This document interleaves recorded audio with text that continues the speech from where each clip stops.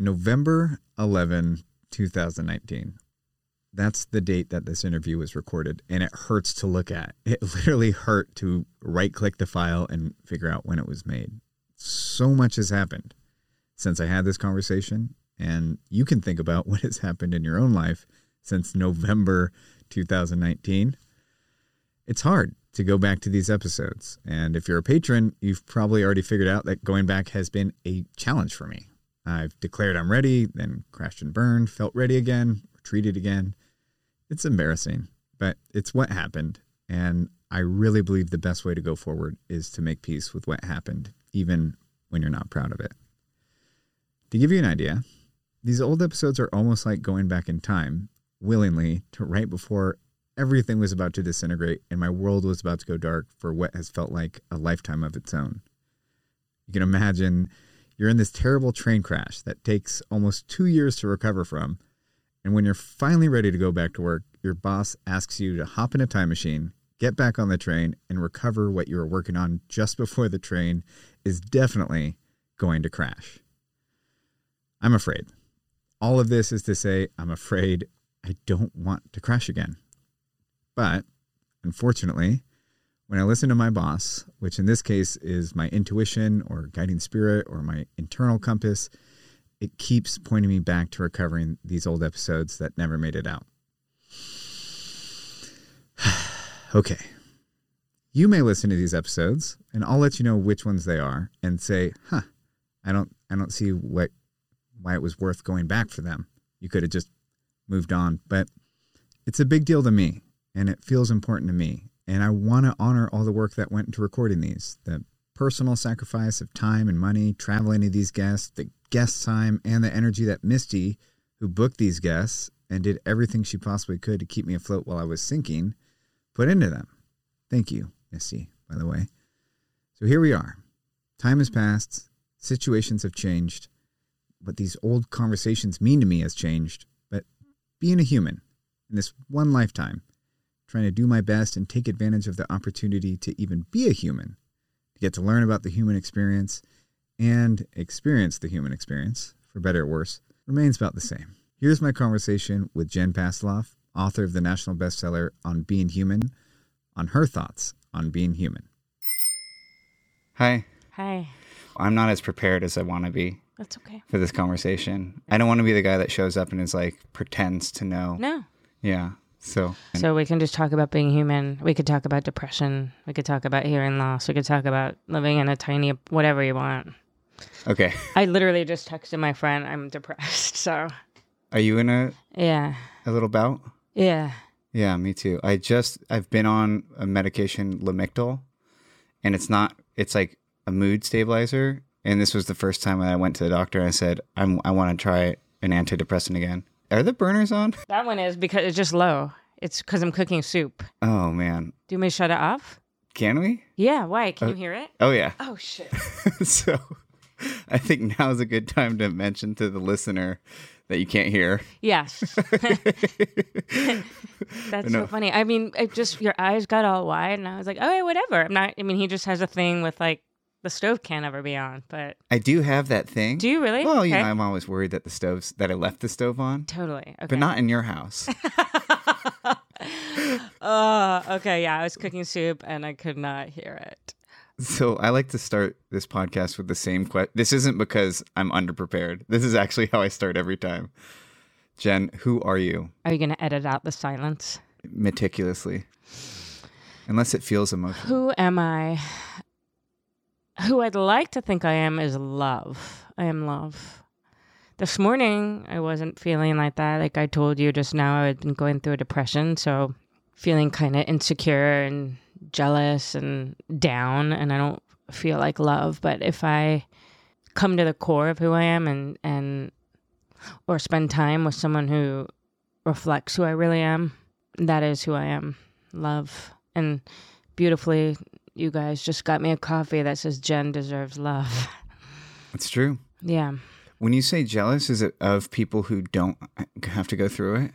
I'm trying to read your lips. You said, am I jealous of people who don't have to go through it? When you say jealous. Gonna get right into it. I'm having a hard time because my book came out in June and it's that end of the year bullshit with all the lists. And so far I haven't seen mine on any. And so I'm looking on social media and getting that triggered feeling like I'm not enough. I suck. I'm a loser. Everyone's doing better than you. Yeah. Yeah. And going down a bit of a spiral. And so I realized that maybe I just need to stop scrolling right now. My best friend, I just texted her and I said, I'm depressed. And she said, you hide it really well. And I said, not really. I mean, maybe not on Instagram, but if you're with me in person, I'm not hiding it. She said, well, let's make our own lists. So I like that. I love that. Thank you for saying that too. It's not the natural thing to say. It's not. And now I'm like paranoid. Oh my gosh, vulnerability hangover. But it's true. It's the pesky ego. I'm not sure if it's all ego. I mean, some of it is like, I work so hard. Why am I not on that? You know. You did the work. Yeah, I'm not on. There should be a parade now. A parade. Yeah. Totally. Why isn't there a parade outside? You know, I wrote a book and I want the world to celebrate it and me. And I feel that way all the time with the podcast. It's like I made it, you know, and even when like booking guests, like there's this like, put your best foot forward. Like this is how many listeners we have. And it's like, it's not what's real, but it's such an ingrained part of how we value, like we're in a society that values productivity, right? Like if you look at a homeless person and a CEO, we see a different value in their humanity.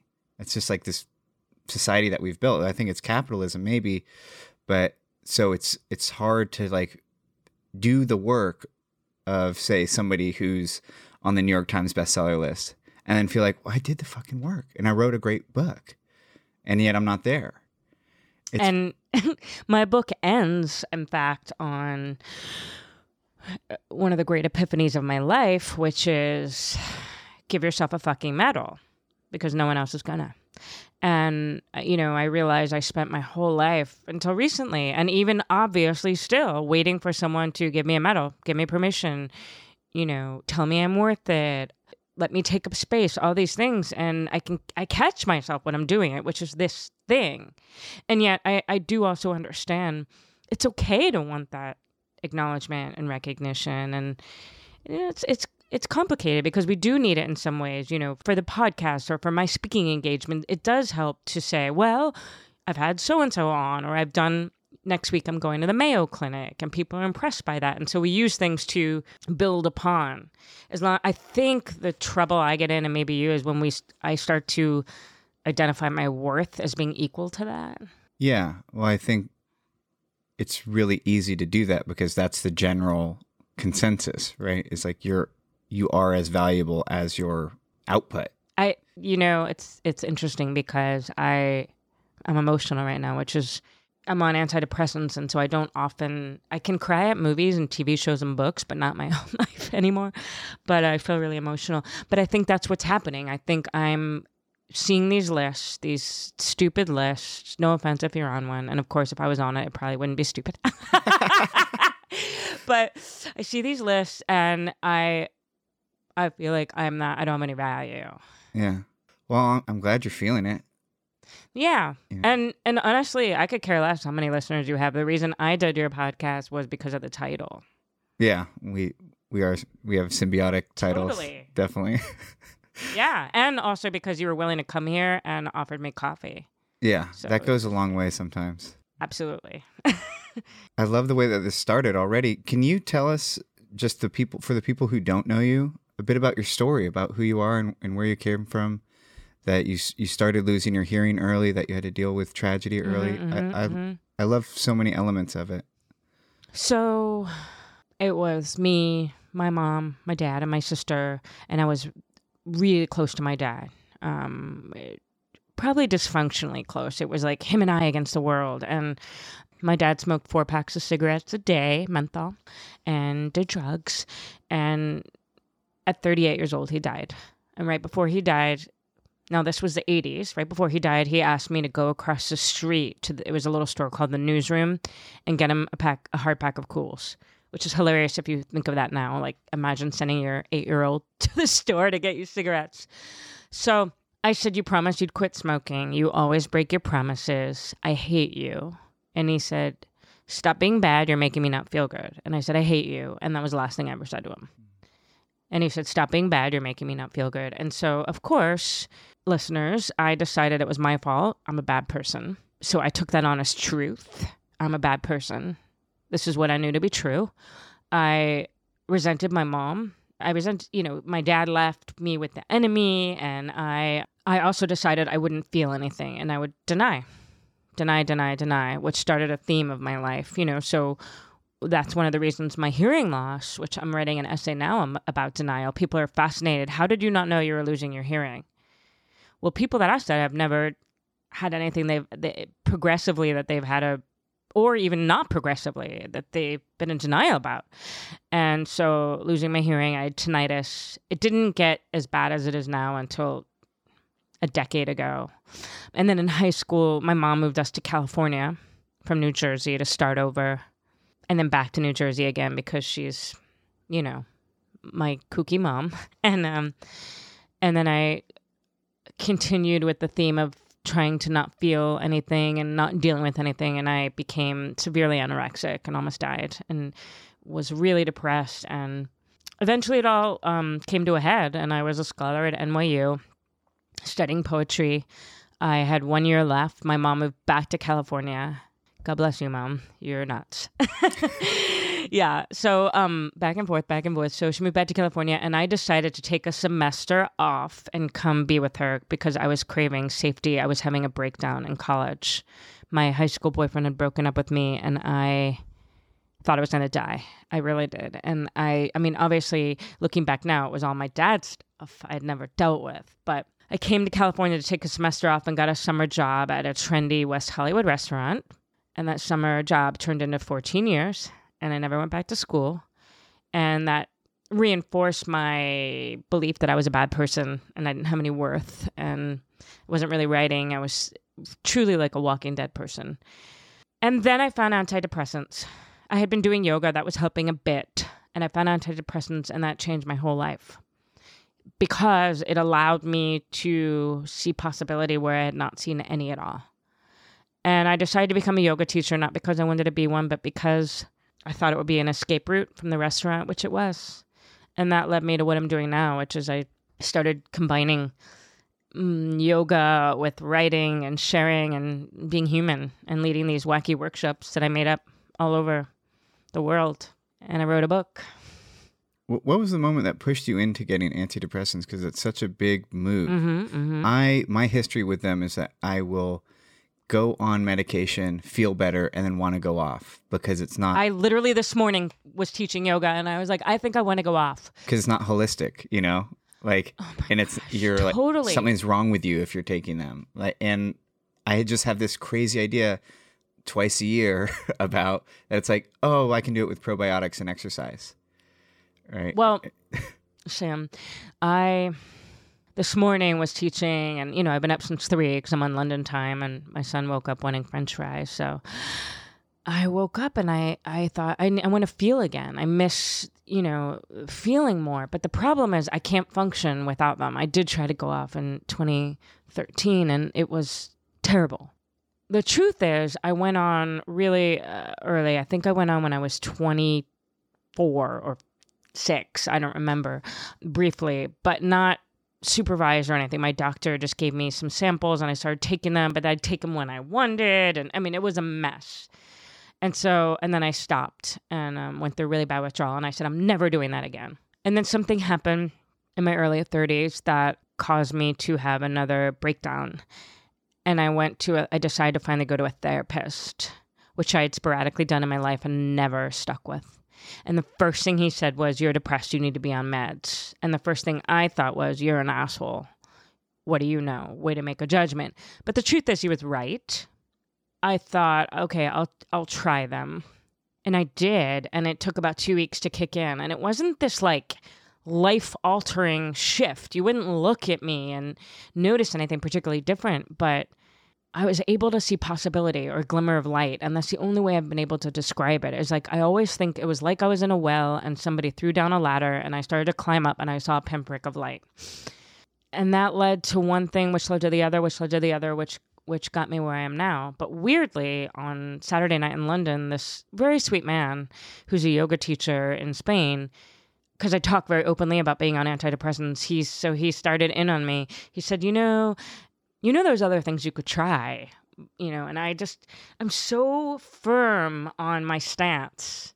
I said, so I said, well, would you say that to someone who's bipolar? And he said, well, that's complicated. I said, well, you wouldn't. He said, yoga didn't help, which is like the thing that drives me the most crazy. It makes me want to punch someone in the nose.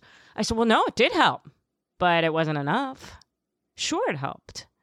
I get the impulse to want to go off for whatever reason. And you have to know yourself well enough and make sure it's the right choice. And if it's not, that's okay. Yeah, I can push the needle with diet and exercise. I can get into a routine where I'm working out high cardio every day and eating whole foods, and I feel like I feel on an antidepressant. Here's the problem is if I miss a day or I miss 2 days, my whole life falls apart in a way that I have a 10-year-old. I can't afford for my life to fall apart like that. And it's taken so many breakdowns, and like this latest one, like I have this podcast, which is, really about like feeling your feelings and being open. Like, if anything, it's like so okay to be where I am. Like, I've painted myself professionally in a great place to have depression. And I was doing the things. I was doing the gratitude list. And I was also crossing the street and going, I wonder what my funeral would be like if I walked in front of this bus. Or going on a hike and being like, I wonder what would happen if I just dove down the hill into that rock. And I just, was at that point where it's like, you have that moment of clarity where you realize that your thoughts are that bad. Mm-hmm. And I was just like, I need to go. Good for you, though. I was down here in LA, which my Kaiser is Northern California, but luckily Misty, who hosts me, who helps book guests, who's just been helping me a lot, especially while I'm struggling, has just been paramount to this program, works for Kaiser. And she said, get there now. And so we literally went to Kaiser and made an appointment before seeing a guest. And so I literally came out of the psych department and went to an interview.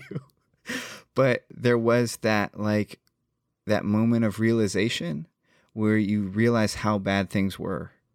That's great that you got that, because for me, quite often, and this is where it gets scary, is I don't realize until I'm not in it anymore how bad I was or how depressed I was. So that you have the tools or the wherewithal or whatever you want to call it to go, okay, I need help. Well, I don't realize it till it starts becoming like life-threatening. Right. I don't recognize when it's like, oh, you're not working towards what you love. Totally. Or these things, that you normally love, you no longer love. And so I unfortunately don't recognize it until it's really, really bad. But man, And it's hard when other people point it out. I get really defensive when people say, you seem da-da-da-da. You seem depressed, or you seem... It's like you don't get to say that. I get to tell you that if I am. Yeah. I recently had BJ Miller on, who lost he lost his arm and both legs. And he's an incredible guest. But we just touched on it, but I'd love to talk about it with you. The fact that like so much of our desire is to like become whole, right? And obviously that takes on a new meaning if you're missing something that won't come back, like your hearing. And so what is your own connection to you being wholly Jen and being a complete whole Jen, even though you've had to adjust, like your life is different in a way that it won't be the same again? Mm-hmm, mm-hmm. It's a great question. For me, what makes me feel whole is when I'm listening, which is ironic, I know, but it's a beautiful irony, and it's all about possibility, because I've learned to listen in such profound ways that defy explanation sometimes because of my loss. So when I'm listening, when I'm being of service, and when I'm creating, whatever that means, I notice when I do get depressed, I'm not doing those things. That is exactly the three things for me too. Really? Yeah, exactly the same thing. Let's get married. I'm married, but... Yeah, it's okay. Let's be brother and sister. Okay. So, listening, like right now, I feel way better, even though it's not like we're we're having a deep conversation that could border even on a bit sad, and I love it. It's just so, because it's so human and real and connected, and that, as the kids would say, gives me life. Having those kind of cut through the bullshit moments with people. So much of our society, this has been an ongoing theme coming up over and over again, is about this wanting to sell people or give people the answer, right? The answer to their humanity, the answer to their problem, that there is salvation, right? And that there is, like, I love to talk that we were listening to on the way here, where somebody, you're like, don't even try to tell me that, oh, there's a greater plan for this, because I don't want to hear that. And about that, life is chaos, and there is real suffering, and there is real loss and tragedy, and you don't have to put a positive spin on it. Oh God, nothing makes my butthole clench more than people of platitudes or positive spin or everything happens for a reason. So how do you teach, because you teach workshops and classes, how do you help people in your classes and help yourself to reckon with the chaotic life, with that your dad was taken from you when you were a little child who needed a dad, even if he was No, he flawed. was amazing. No, Oh, I mean, yeah. he may have been a shitty husband, but he was amazing dad. This tattoo I got in August in Nashville says, "I got you." So there's two phrases that are my favorite, and before I got you, my very favorite words, and still are "It's gonna be okay," which makes a lot of sense, because when you're 8 and your dad dies in the way mine did, with the guilt and the trauma and the way it happened, hearing it's going to be okay, that's all I've ever craved. When I was little and people would ask me my fantasy, that was my fantasy. Someone just saying it's going to be okay. And then "I got you" is to answer the question of how do you reckon with that. It's like when you have those "I got you" people, when you have your people, or if you want to, some people call it we don't say a tribe anymore, but I think you can say tribe. okay. And here's why. Somebody challenged me on that. Okay. And I looked up the etymology of tribe. So tribe, it came from Rome. Romans were calling barbaric Englishmen tribes, like Got it. tribes of. Okay. So it's not a word. I saw people getting a lot of flack on the internet, and so I stopped saying that. I'm not letting it go. Okay. And I think Native Americans prefer nation Then tribe. than tribe, because they are a sovereign. They're their own independent sovereign nation. Yeah. Tribe was a derogatory word originally for savages. That's why Okay. us Westerners started calling Native Americans tribes. I don't know. I'm not giving it up. So then your tribe, your people, your safe people, whatever you want to call them, that's how you make it through. So who I want to be in the world is the embodiment of "I got you," and also "it's going to be okay." I'm just, from the brief time that I know you, which is, very short amount of minutes, you have also this gift that I have, which is you make me feel safe. So I believe, for the most part, I make people feel safe, and it's one of my gifts. I don't have very many. I have a couple that I'm great at, and like everything else I'm pretty shitty at. It's that experience of allowing people to feel safe with what they need to feel, and not offering anything except bearing witness, or "I got you," whatever that looks like and means in the moment. Being a witness is huge. Being a witness is everything, because it's the opposite of what we were talking about, which is trying to fix. Absolutely. Trying to fix comes from being uncomfortable with that, person. And it's almost like, if you feel uncomfortable with my suffering, you should go. You should leave, because I don't need you to fix me. You actually can't. You're not that powerful. Absolutely. You're not that powerful of a being. Absolutely. Because of the stuff that I talk about on this show, people will send me their kind of laundry list of stuff they're going through. And I feel that urge too, of being like, well, are you meditating? Are you exercising? But instead I just say, I see you. And because that's really all I can do. Yeah, and that's the same thing as "I got you." Yeah. I hear you. And what I say to people in my workshop is you only need two things in my workshop. Like, forget the yoga part. It does take place in a yoga room most of the time, and that's only because it allows people to get more free than just sitting in a chair. But all you need are two things: to listen and to tell the truth. Well, and the third is don't be an asshole, which is, I own that website. But anyway, listen and tell the truth. And if you only focus on listening and really listening without an agenda, without worrying about what you're going to say or fixing it, your life will be changed. And that's a money back guarantee. And I say it every time, and I stand by that. If you're able to just listen. And it's hard. I do all this work with women who've lost children. The worst types of grief you can imagine. And yet it's so people are able to sit and bear witness. What do you teach in that class? Like, what is I love the image of somebody who's deaf being a great listener. And I think part of it is just that you've had to fully listen.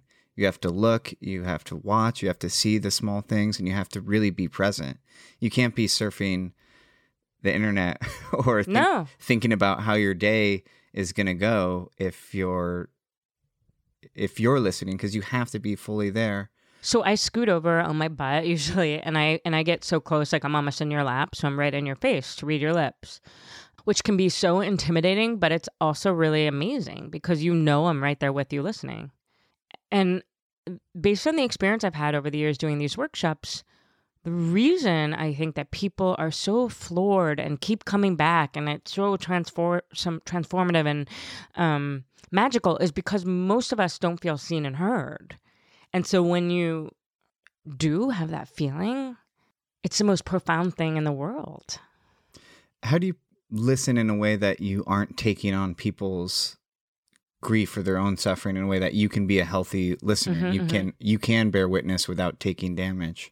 I was just on a podcast last week in London, and she asked me the same question, and I answered really honestly in a way I hadn't before. It's complicated, or maybe it's not, but I fully listen, and I am 100% there. But due to the physiological response of what happened when I was a kid with my dad and the way that my body shut down, there's this weird ability I have to, it's not even that I disconnect because I'm right there, but I'm able to not fully take it on. I don't know. I don't know. And I don't think that I take other people's stuff on, but maybe I'm kidding myself. I do know that I come home when I'm done working and I'm in here a lot in my apartment and by myself. So it may seem, if you just follow me on the internet, that I'm always busy. But when I'm not working, I'm not. I really take the time to just shut people out. I do feel it, and I'm talking to people that have gone through these terrible things. I feel it, but I focus on them so that I don't make it about me. And still sometimes I do. Sometimes I feel like my heart is breaking and life isn't fair and I want to smash the idea of God to smithereens. And then I come back into my body and I just look at the person in front of me. We had Richard Pimentel on. You have what? A guest named Richard Pimentel. Oh, I don't know what I thought you said. He was a Vietnam veteran who got tinnitus by getting bombed in a bunker. And eventually lost his hearing as well. But he helped co-write the ADA. And it was just an amazing... He had a very similar experience where his whole thing is respond with your ability. Do you still have tinnitus? Oh my God. So even though you can't hear, you can hear the tinnitus? Yes, it's horrible. And I've written about it so many times about this idea of what silence is, because my idea of silence is not yours, I don't think, because I don't know what silence is. I hear, when I take my hearing aids out, it's so loud. The other day it made me cry. It's so maddening. It's so loud. So the hearing aids make everything else louder. I never do not hear it. Wow. Which is why meditating is really hard. Just sitting and meditating, walking. That's how, one of the reasons yoga is easier for me, or walking meditation, but I don't know what silence is. Wow. How do you adjust to that? That just seems... I don't know. Yeah. I mean, what's wild about humans is we adjust to almost anything, which is amazing and scary and depressing and fascinating and impossible yet possible. But we do. I ask people in my workshops, have you ever had anything where you thought you were going to die from the pain? And I don't mean necessarily physical pain. I mean emotional. And everyone almost raises their hand, and yet they didn't. And here you are. So I don't have a choice, first of all. So yes, I have felt like I wanted to die from it. It's so maddening. I mean, it really is like, it's torture. And especially, my husband's not here right now, and I'm alone with my son. And so when I take my hearing aids out, I can't hear him, and it's frustrating, but it is what it is. And I do think that I know that it helps me have more compassion for other people. And that's one of the ways I've really learned to be with other people's stuff, is understanding that we all have something, yes, varying degrees of how shitty it is or how hard to navigate. But how do you work with and balance with the frustration of how unfair it is? Of like, I have that, and, I was a teen dad. I wasn't planning on that. And I also had a nervous breakdown, dropped out of college my third year, just like you. And, ended up being a meth head. I just really fucked my life, And so I often have this like raging frustration of just like, why did this happen? Like, it just feels like I'm permanently fucked. mm-hmm. And how do you deal with because it's not a helpful thought, right? No, it's not. But it's just a real thing that comes up. Mm-hmm. Yeah. So when my dad died, my big thing was God hates me. God hates me. And also life isn't fair. And I still stand by life isn't fair. It's nope. true. My nephew, my sister's son, has this really rare, terrible, awful genetic disorder. And I remember that's the minute when I found out, that same feeling immediately popped in. It was like a synapse. God hates my family and life isn't fair. I don't even know if I believe in God. And here I am with that old, bullshit story. So I work on the why me, why not me? And how can I find beauty in this, or a gift, or accept? And you know what? People go, well, how have you found acceptance? And I say, haha, oh, have I? I mean, so yeah. So some days, and some days I haven't. And that's why I wrote a book called On Being Human. And I think that's one of the reasons people listen to me, because I tell the truth. No, some days it sucks, and I feel sorry for myself, and it's not fair, and then I snap out of it. I think the danger is staying in that place. How do you try to not stay there? How do I? Yeah. Well, earlier you said something about the exercise, and my husband doesn't understand this because it's not like this for him, but I haven't been exercising because I've been on book tour, and I think that's part of the reason I've been depressed too. But moving my body, exercising, laughter, having a sense of humor is the most important thing for me. And being really careful, mindful, discerning about who I'm spending my time with. How do you so the catch-22, right, is like, some things that'll make you feel better, like, say, moving your body. But it's hard to go move your body, which will help you move your body when you don't feel like moving your body. Does that make sense? Yeah, because that's been me recently. Sometimes it does help to have my friends go, Jen, go to the gym for 20 minutes. You'll feel better. Yeah.